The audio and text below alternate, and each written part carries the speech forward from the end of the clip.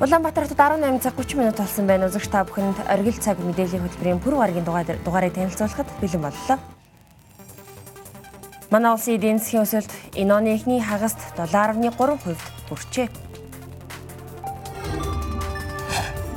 Угаарын хинт хордсон иргэд эм тарианы зардалд өдөртөө 400 мянган төгрөгийг зарцуулж байна. Манай улс саарал жагсаалтанд орох эрсдэлтэй байна. Үзэгч та эдгээр болон бусад мэдээллийн дэлгэрэнгүй тун удахгүй оргил цагаас хүлээн авч үзнэ үү.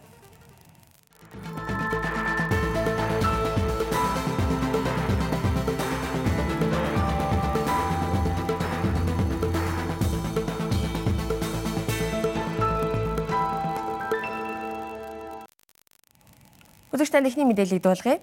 Манай улсын эдийн засгийн өсөлт энэ оны эхний хагас 7.3% хүрч эдийн засгийн өсөлт хадгалагдлаа гэдгийг өнөөдөр Дэлхийн банкнаас танилцууллаа. Мөн бүс нутгийн эдийн засгийн тайланг зарласан байгаа. Энэ тухай мэдээллийг дэлгэснээс илүү тодорхой тайлбарлаж хүргэе. За энэ оны 4 сарын 24-нд Дэлхийн банкны эдийн засгийн өсөлтийн төсөөллөөр манай улсын эдийн засгийг 2019 онд 6.9% хүрнэ гэж тооцоолж байсан юм байна. Тэгвэл энэ оны эхний хагас жилийн байдлаар эдийн засгийн өсөлт төсөөллөөс инхүү давж 7.3% хүрсэн байна. За тэгвэл өсөлт тогтвортой байхад нүүрсийн салбарын гүйцэтгэл, хувийн хөрөнгө оруулалт нэмэгдсэн нь нөлөөлсөн гэж үзэж байгаа юм а. Цаашдаа эдийн засгийн өсөлт эх 2 жилд дунджаар 6% байх төлөвтэй байгааг Дэлхийн банкнаас мэдэгдлээ. Дэлхийн банкнаас жилд 2 удаа бүс нутгийн эдийн засгийн тайланг танилцуулдаг. Энэ оны эхний тайлангийн үеэр 2019 онд 6.9% байна гэдэг төсөөлөл гарсан бөгөөд уул уурхайн болон аж үйлдвэрийн салбарын хөрөнгө оруулалтаас хамаарч эдийн засгийн өсөлт 2019 он болон цаашид өөдрөг байна гэж мэдэгдэж байсан. Гэхдээ 2020 оны сонгуулиас шалтгаалж улс төрийн тодорхой бус нөхцөл байдал үргэлжилж эдийн засагт тогтвортой байсан бодлогод өөрчлөлт орж болзошгүй анхааруулж байна.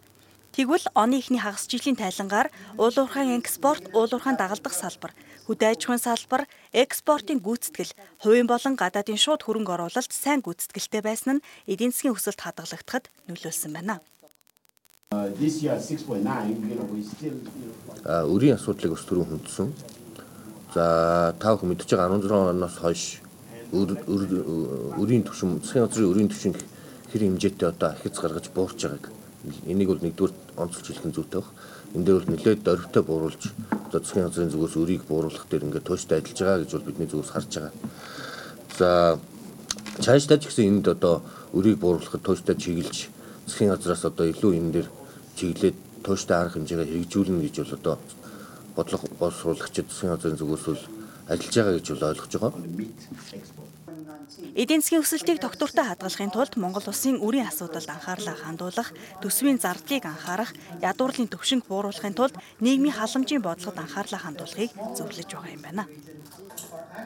Одоо эдийн засгийн өсөлт хичнээн одоо сайн байгаа ч гэсэн ядуурлын төвшин бас дөрвтэй буурахгүй байна. Тэгэхээр бас энэ одоо ядуурлалд орох магадaltaй. За ядуурл гүнзгийрх нь нийгмийн эмзэг үлгийг дэмжих тал дээр нийгмийн халамжийн бодлогоо илүү үр дүнтэй бодлого тал дээр илүү анхаарах зүг баг. За тухайлбал зарим судалгаанаас харахад хүн амын нийт хүн амын 25% нь ядуурлын шугамтай ойролцоо буюу ядуурлалд өртөх боломж маш өндөр байна. Тэгэхээр ямар нэг одоо эдийн засгт сөрөг одоо шок байдаг юм уу, сөрөг одоо үзэгдэл гарахад тухайн одоо хүмүүс ядуурлалд нэрвэгдэх ийм өрсөлдөл өндөр байгаа учраас бас ядуурлалын түвшингээтэйгээ одоо нягт уялдуулсан нийгмийн халамжийн бодлогыг сайн авч хэрэгжүүлэх нь зүйтэй байхаа. Манай улсын эдийн засгийн төлөв богино дунд хугацаанд эерэг хэвээр байна. Гэвч улс төрийн тодорхой бус байдал нэмэгдэх, дэлхийн зах зээл дээрх түүхий эдийн үнийн хэлбэлзэл, хил дээр гарч болзошгүй эрсдлүүд, банкны салбарын шинчиллүүд удаашрах зэрэг эрсдэл байгааг Дэлхийн банкны тайланд анхааруулжээ. Дараагийн мэдээ. Энэ сарын 3-наас 7-ны өдрүүдэд угаарын хийнт хорцсон 122 хүн эмнэлгийн байгууллагад хандсан юм. Харин цэргийн төв эмнэлэг болоод их хүүхдийн эрүүл мэндийн үндэсний төвд 8 хүн хэвтэн эмчлүүлсэн байдаг юм. Эдгээр иргэд эмчлүүлэх хугацаанд эм тариагаа гаднаас өндөр үнээр худалдаж авсан тухайга хэлсэн юм. Цэргийн төв эмнэлгийн хордлогын тасаг дотоод журмын дагуу угаарт хорцсон иргэдээс өөрийгөө хордуулсан хэмээн 40,100 төгрөгийн хураамжийг авдаг бол үүн дээр эм тариагаа гаднаас худалдаж авч өдөрт 400 мянган төгрөгийг зарцуулж байгаа гэдгийг хордсон иргэний арга гэрийн төлөөллөөс хэлж байна. Уг асуудлаар эрүүл мэндийн яамнаас манай сэтгүүлч тодруулжээ. Одоо сайд дарга нар бол бүгд бас мэдээж энэ ч ямар хуу үйлчлэгээ, эмнэлгийн үйлчлэгээ яаж явагдаж байгааг бол бас өөрсдөө ирж үзэх хэрэгтэй байна. Одоогийн байдлаар бол нэг хоногт 400 мянган төгрөгийг эм тариа зарцуулж ийн гэж сонслоо. Тийм ээ, ер нь энэ байдал бол давжээч мэднэ. Яагаад гэвэл ердөөсөө наан цаан жижиг сажигаа бол оруулаагүй. Дандаа том одоо эм тариа авсан мөнгө төгрөгөө тооцож яриад байгаа болохоос биднээс бол жижигээр авснуудыг бол тооцохгүй байгаа. Тэгээд энэ дээр олон хүн цуглалцсан биднээс чинь ингээд өөрөөсөө бас хэрвээ ийм асуудал гараагүйс биднээс одоо юу болох вэ? Нэг хүн одоо ингээд нас орцсон байдаг. Тэрийгээ бас хөдөөлөх асуудал байдаг.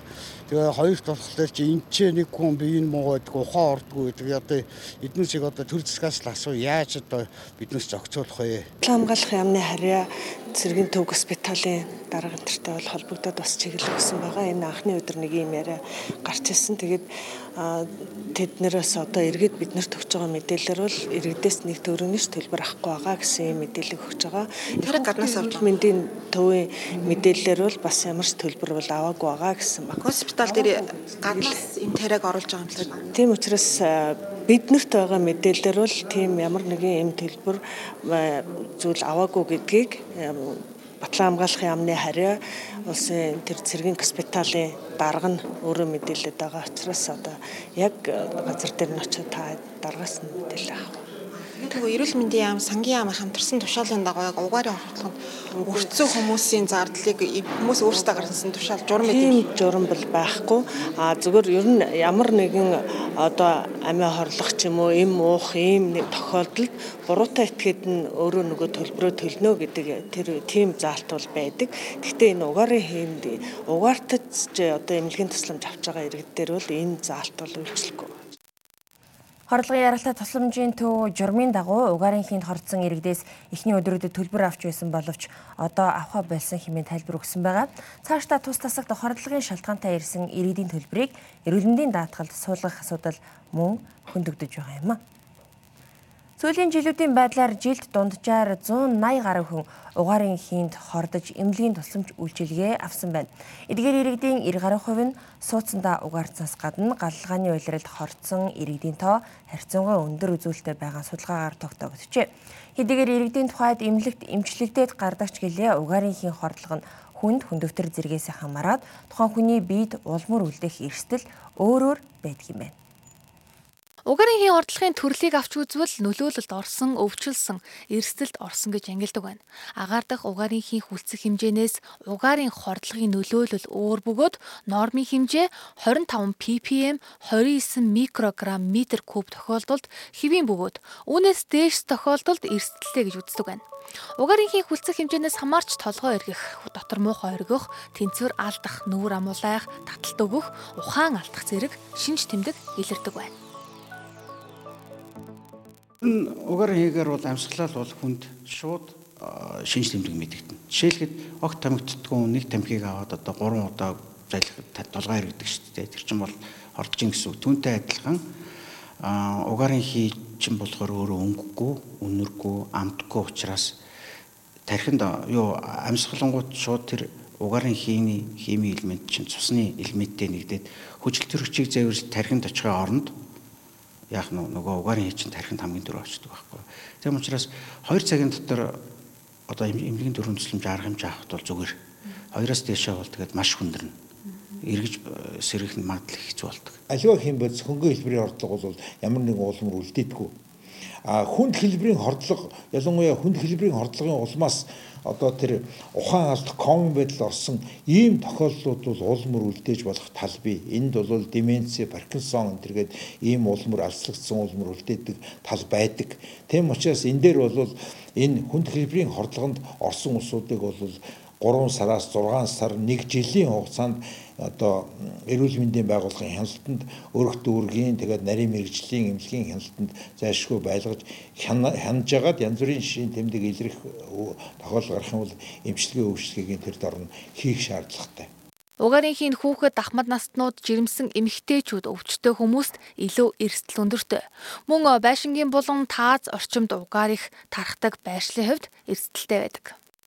Угаарын хий гэдэг бол агаараас хөнгөн бодис учраас тэр байшин дотор тогтож байгаа тогтоц нь бол өөр хөнгөн учраас. Тэгэхээр зэрэг байшингийн одоо ухаанда харьцангуйгаар арай агаарын өндөр түвшин тааз ч юм уу таазанд ойрхон байгаа ордерн дээр унтж байгаа хүмүүсийн хордох магадлал нь нэгдүгээр өндөр. Булан тохойд унтж байгаа хүмүүсийн хордох магадлал нь өндөр. За агааржуулалт гаднаас орж байгаа порчны дэргэд унтж байгаа хүмүүсийн хордох магадлал өндөр. Хордохгүй байх магадлал нь өндөр. За түүнээс гадна түрүүн би хэлсэн хүүхэд болвол ялангуяа бага насны хүүхэд бол энэ угаарын хийнд ерөөсөө их мэдрэмтгий. Хэрэв угаарын хийнд хорцсон шинж тэмдэг илэрвэл эрүүл агаарт гарах, шингэн юм уух, даарсан хүнийг бүлээцүүлэх зэрэг арга хэмжээг авах шаардлагатай. Өнгөрөх 7 гарагт улсын хурал дахь Монгол Ардын намын бүлийн хуралдаанаар үндсэн хуулийн нэмэлт өөрчлөлтөд хилэлцэх 2 арга зам байгаа талаар танилцуулж байсан юм.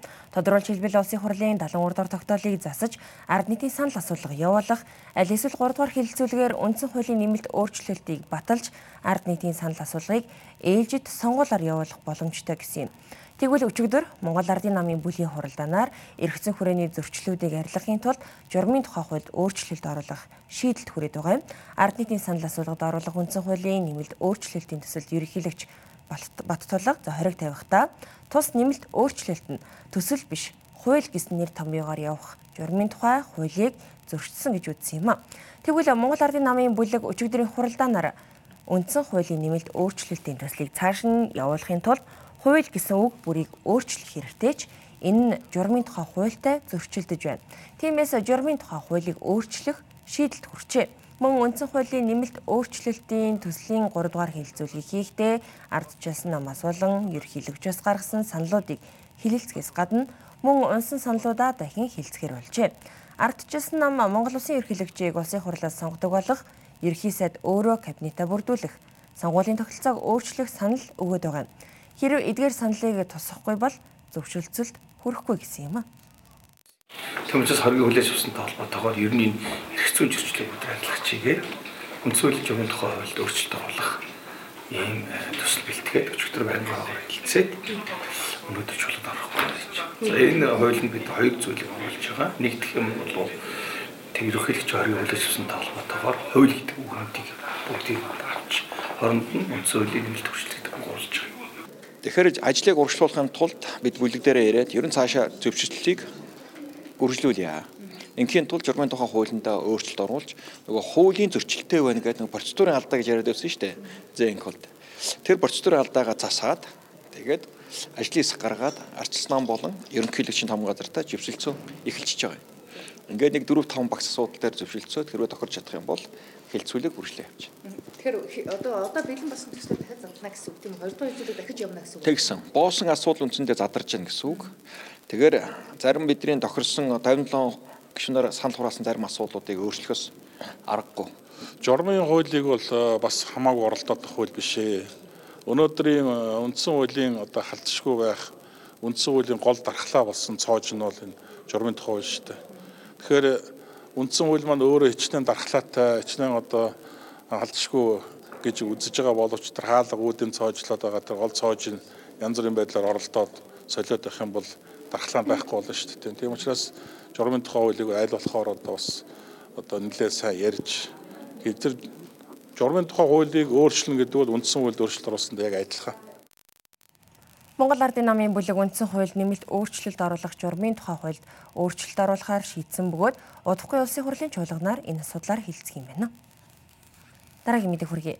Зоригийн хэргийг шалгах төр хорооноос өнөөдөр улсын нууцад хамаарах материалуудыг задрууллаа.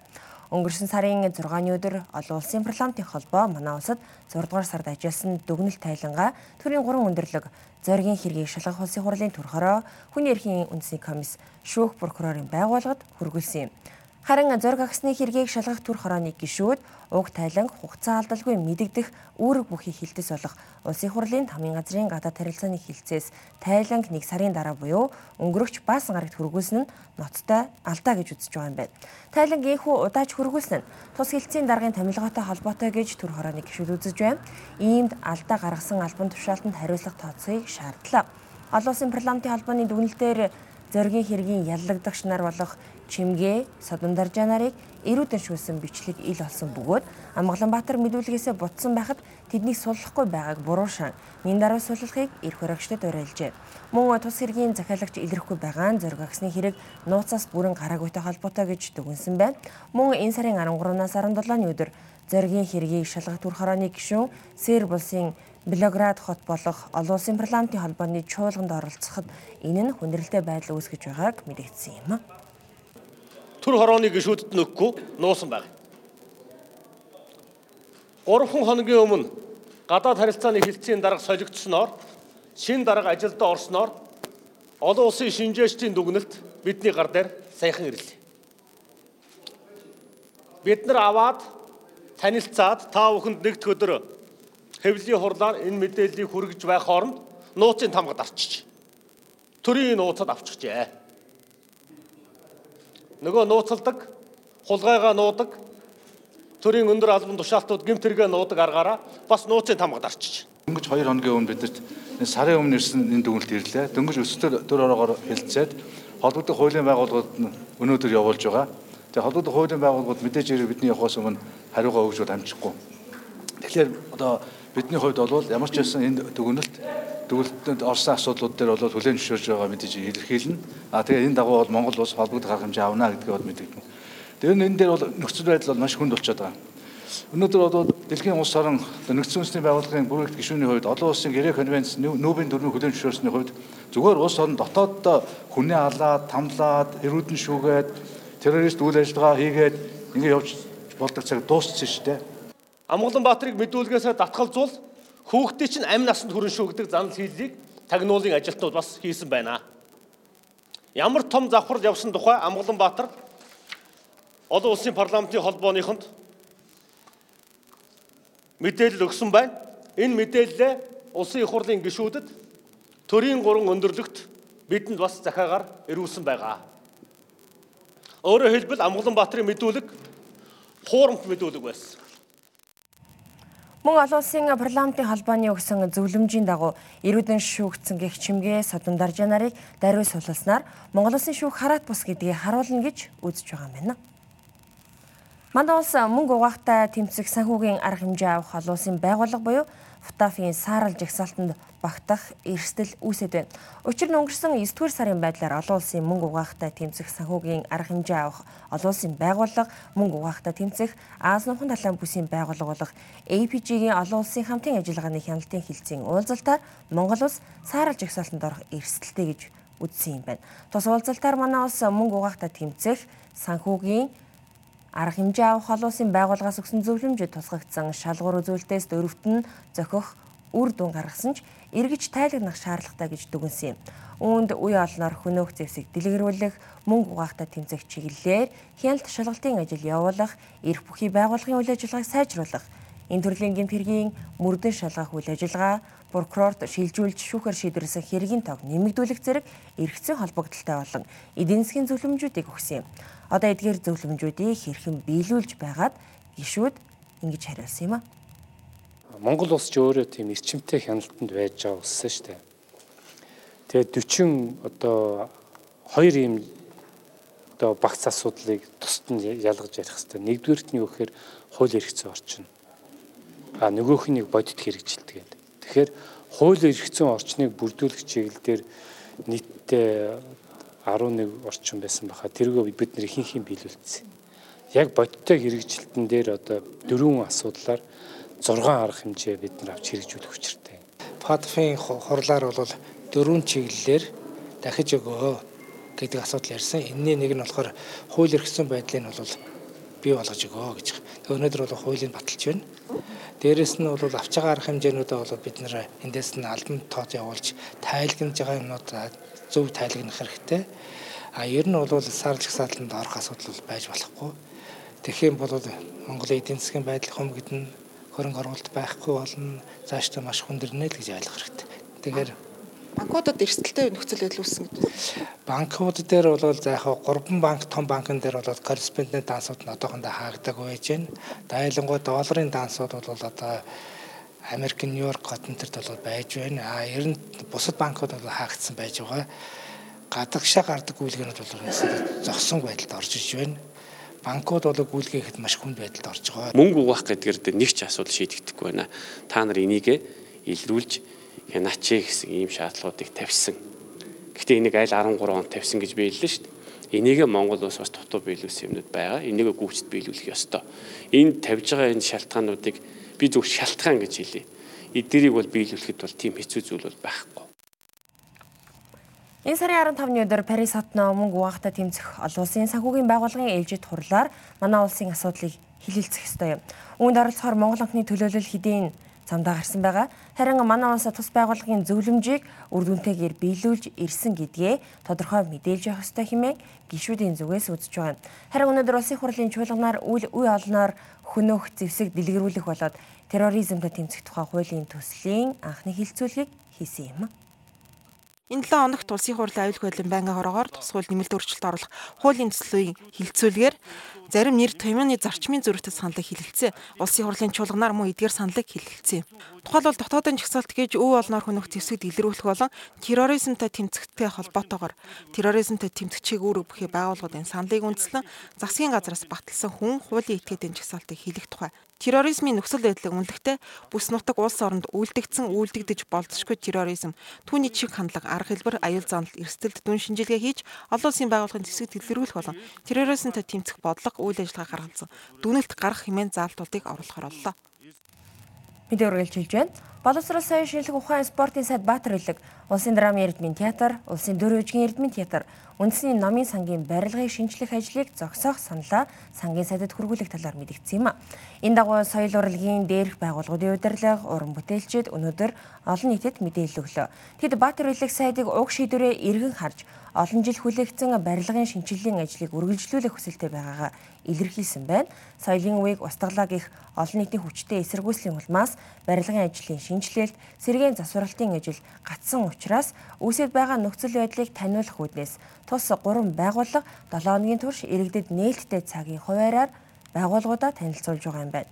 Модон каркас бүхий эдгээр 3 тоосхон байшин 70 жилийн нүүр үзэх гэж байгаач нэг ч удаа их засвар хийгдээгүй. Цахилгаан, сантехник, зарим сүлжээ анх баригдсан чигээрээ байгаа тул гамшигын үнэлгээгээр ослын байдалтай хэмээн дүгнэгдэж байгаа юм байна. Би зүгээр ямар нэгэн маргаан цагаан хүсэхгүй. Гэхдээ өнөөдрийн нийслэлийн өнгө төрхийг харж архитектор юу хийгээд байгаа. Тэгвэл архитектийн эвлэл хамгийн сүүлд Монгол улсад ямар театр байсан? Хэлээд өгч надад. Тийм ээ, ямар театр байсан? Энэ театр одоо яг тийм мэргэжлийн стандартын театр нь хаа вэ? Тийм ээ, нэг хоёрдугаарт одоо тэгж болно л доо. Соёлын өвд байдгүй тухай энд үнэн зөв мэдээлэл өгж шít. Нураа ихсэн байхгүй шít. Одоо энэ байж шít. Шийдчихсэн гэдэг ингээ барьж байгаа барилга гэдэг. Яг тэр анхных нь одоо ерөнхий сайдын үгэн дотор байж байгаа шít. Яг энэ хэлбэр бүтээцийн яг энэ хэвээр нь үжээ шинжилэн засварлан босгоё л гэж. Хүмүүс сайхан харагдахын тулд гоёлоо өмсөд нүрэн будаад гардагтайгаа яг адилхан театрууд урсгал засвар хийж, будаг нааж, өөрсдийнхөө хэмжээгээр ажиллаж, үндэсний номын сан бороо орхлоор зэрэг усны гутлаа өмсөд, шалны архивчаараа бариад архив дотроо ажилладаг ажилчид одоо уран бүтээлчд энэ зовлон махан биеэрээ эдэлж сэтгэл санааны одоо уйтай ингэж ажилт юм а. Ингээд энэ бүхнийг үнэхээр одоо болохоо байлаа. Олон удаагийн мэргэжлийн байгууллагуудын, хяналтын байгууллагуудын, эрүүл ахуйн байгууллагуудын, барилга орчны байгууллагуудын дүн шинжилгээ гарсны дараа төр засаг олон нийтийн анхаарал өртүүлье гэж шийдсэн. Энэ театрын байгууллагад ажиллаж амьдарч байгаа улсууд энэ дотор нь ажиллаж байгаа хүмүүс энэ хэрхэн байгааг бид сайн мэднэ. Тэрнээс зүгээр гадна талаасаа хараад гашгирдаг юм, хуцдаг юм огтоос биш байхгүй. Тэгэхээр би юу хэлэх гэж байна вэ гэхээр зүгээр дөрвөн баалан тэнцэхгүй болцсон гэж хэлээд нь шүү дээ. Мэргэжлийн хяналт болон одоо зохих мэргэжлийн байгууллага. Энд тоглолт яваад үйл ажиллагаа явж байгаад аливаа эрсдэл бий болоод сая ингэж олон юм ярьсан хүмүүс хариуцах уу? Бүгд чимээгүй алга болно. Энэ нөгөө нийгмийн баялагууд ам эрсдэх юм уу? Үзэгчд тэр дунд ам эрсдэх юм. Ийм аимшигтай гамшиг болохоос сэргийлж өнөөдөр бид энэ асуудлыг ярьж байна.